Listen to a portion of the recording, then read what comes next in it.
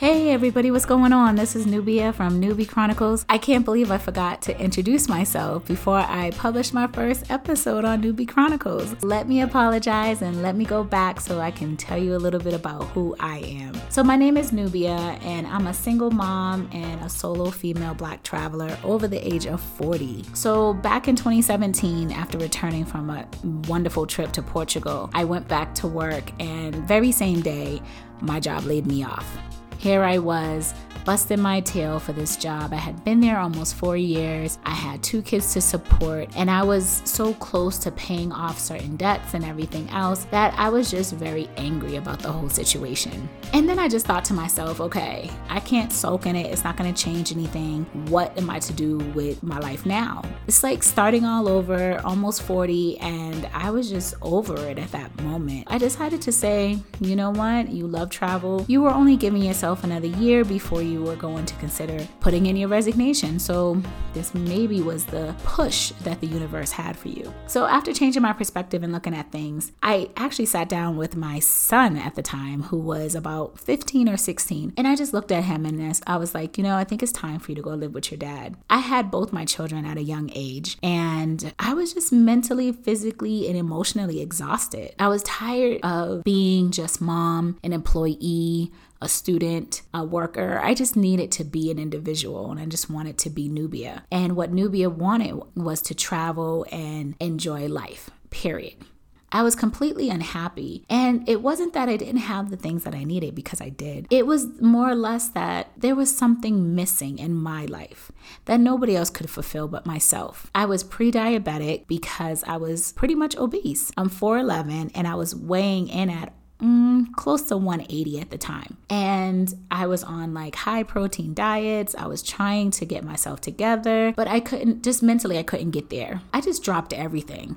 I said, bump it. I just need to do something for me before I'm not around much longer, And I decided to sell everything. I sent my son to go live with his dad. My daughter was in college already, and I started to sell all of my belongings. I felt like this was the only chance I had. If I didn't do it now, then when? And started to research where would I want to go. However, during this research process, I swear all I could find was young white millennials that were traveling the world at the age of 18, 20, and 21 with little to no money, teaching you how to travel on a minuscule budget. And I was like, this is not my life. Where are people that look like me?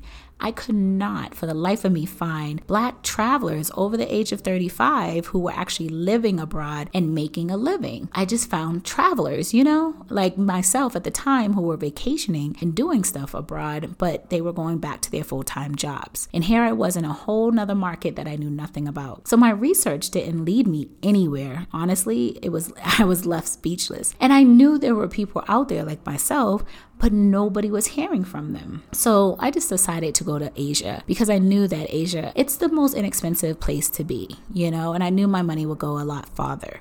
I like talking to people and I like adventure. So I was like, what's the worst that would happen, right? I don't like it and I come back home. So I hopped on the plane and I went to Thailand. While I was in Thailand, I knew absolutely nobody. I reached out to a couple of travel groups asking anybody in Bangkok want to link up for lunch or dinner. And I actually had a response from a young lady who was like, hey, let's meet up for dinner. And that was before I was able to really dive into everything, it still bothered me that I was meeting these people. I was here, but again, I couldn't find anything online about how to do it. How were we leaving the States as women and men of color, older, and our stories were not being told? So I was having a conversation with a friend of mine, and she had brought up podcasting. I had never knew what podcasting really consisted of because I didn't listen to podcasts at the time.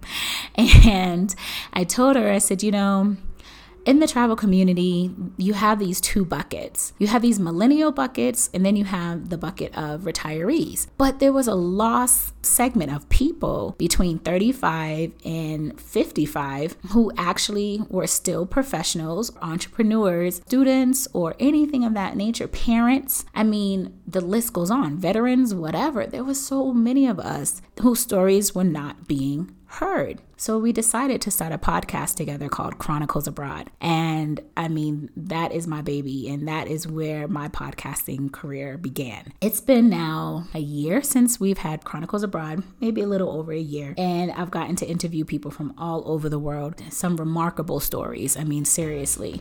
And I've learned so much over the course of the past 2 years that I've been living abroad. The Black travel movement especially has boomed with Travel Noir and Essence and all these different features being shown on social media about Black travelers. And that's great. Don't get me wrong. I love it, But I was like, where was this information when I was looking for it? So a part of me feels like I was a part of that and I helped, push that along. So just leave me to my glory in believing all of that. Make a long story short, here I am currently living in Mexico. This is the third country that I have lived in over the last 2 years. And I just wanted to share my experiences. Believe me, I gave you my story in a nutshell, but there's so much more to it. But you'll have to tune in to different episodes in order to get more. But thank you for listening, and I appreciate you being here with me, and I look forward to hearing from you or you hearing from me next time. Till then, peace.